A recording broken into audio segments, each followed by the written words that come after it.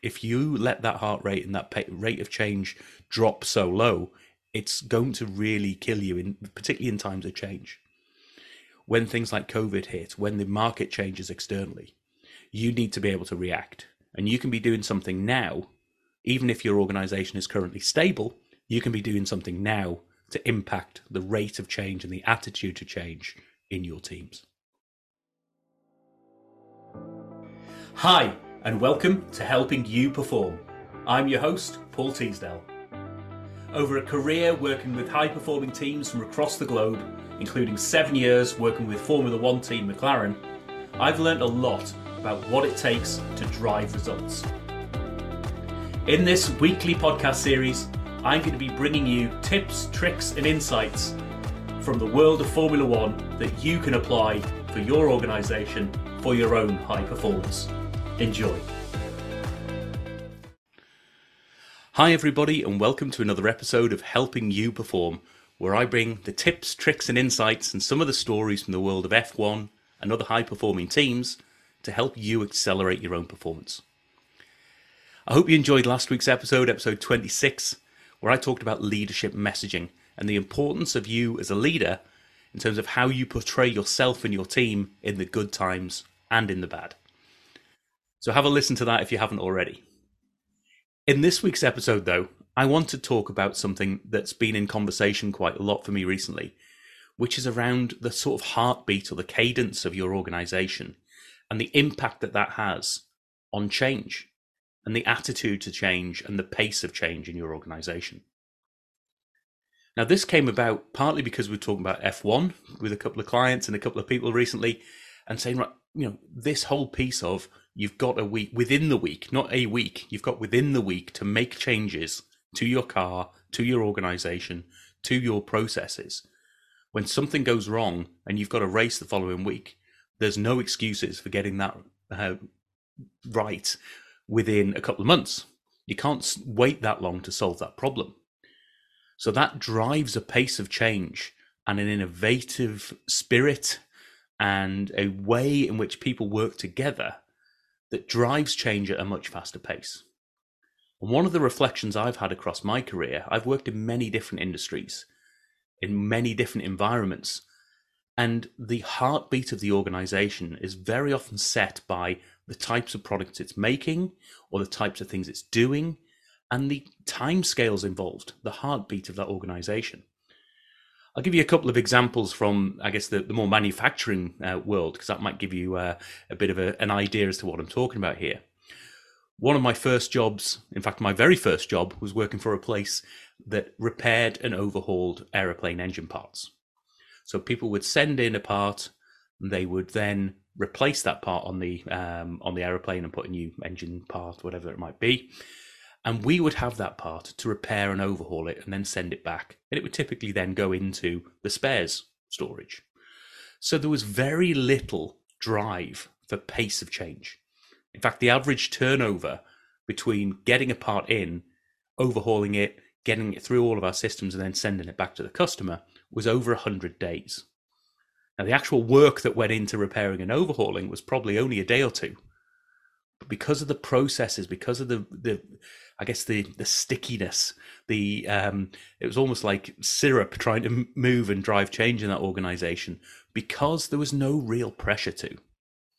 Because there was no real pressure to, you didn't need to drive, and people didn't want to drive change at that sort of level. And I compare that to the job that I went into afterwards, which was in sausage making, where we would start the shifts at 6 a.m. We'd have a good idea as to what products we were making that day and what volumes, but it wasn't confirmed until 8 a.m. for that day's production. So you'd have to react very quickly to what was happening. So that drove in itself a rate of change and a pace of change and a pace of innovation. So if something went wrong or something went completely different to what you were expecting, you had to react very quickly. And as an organization, recombine your efforts and say, right, what are we going to do now that this situation's here? We've got to solve this by the end of this shift or by the end of today. Now, that heartbeat of the organization has a big impact on how your people view change. So the big question is, what can you as a leader do about it? Well, interestingly, at my time at McLaren, working with one of their clients there, a multinational manufacturing organization, FMCG, they were doing a lot in their organization as a leadership team to drive smaller batch sizes. Now, that wasn't just for the fact that they were trying to drive performance in their organization, because smaller batch sizes in manufacturing mean more changeovers. More changeovers means more downtime for your plants, and therefore it's going to impact performance. But what it does is it drives innovation, and it says, right, if we need these smaller batch sizes or this strategic priority that we're going to do, then what are you going to do about it, organization? How are you going to change such that you can react to this when this world changes? There were a lot of reasons why they were trying to do that, lots of customization of orders for their customers, which is a big strategic driver for them. But it was also, as a leadership team, they recognized the fact that they had an impact on the pace of change in their organization. And by setting these targets, by adding that little bit of pressure, not putting too much pressure on, but that little bit of challenge as to what can you do? Seeing as we're going to be going in this direction, what can you do to make change? What are you going to do? How are you going to react? And that in itself drove change in that organization at a pace that they hadn't seen before. And that was really interesting to me. And I think it's really interesting some of the other organizations I've worked in banking, in the service industry, in public sector. Think about the heartbeat of your organization. If you were to go into one of your senior leadership meetings now and say, we need to make a big change, how long would typically people be looking at making that change over? Would it be over the next quarter? Would they naturally say, oh, yes, we can put that into next year's plans. We can put that into next month's. Or would they be talking about next week? What can we do next week? What can we do today? What can we do within the next couple of days to drive that change? So as a leader, you've got the ability to, first of all, take a pulse check. What is that heartbeat of my organization? If I stand back and think, how quickly are we driving change? What is it about this organization that is impacting the rate of change for me? And what can we do about it? And it might well be just challenging in those meetings. You say you need to next month to do this. What's stopping you from getting it done next week? You say this is a next quarter priority or something for next year. What is it? How would we get it into next month? So you're challenging back in that organization. You're putting that pressure on. You've got to be careful with any pulse check as well, as you don't want that heart rate to go too high. Otherwise, people are going to collapse and the organization will fall over.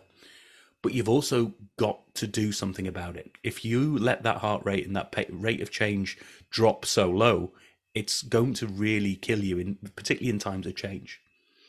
When things like COVID hit, when the market changes externally, you need to be able to react. And you can be doing something now, even if your organization is currently stable, you can be doing something now to impact the rate of change and the attitude to change in your teams. As always, I'd love to be able to help. If you just want to talk this through, if you'd like me to come and see what my view is on the heart rate of your organization and the rate of change that I'm seeing in your organization, please do give me a shout. I'd love to talk it through and see how I can help and what insights I can bring to you and your teams. As always, reach out to me on www.paulteasdale.co.uk and book that 30-minute free conversation. Let's have a chat about it. Let's see what's driving change in your organization and what lessons can we bring to you so that you can impact the rate of change and the attitude to change in your teams. I'll see you in the next episode. Thank you for listening to this episode of the Helping You Perform podcast. If you found value in this episode, please take a moment to like, share, or review the podcast.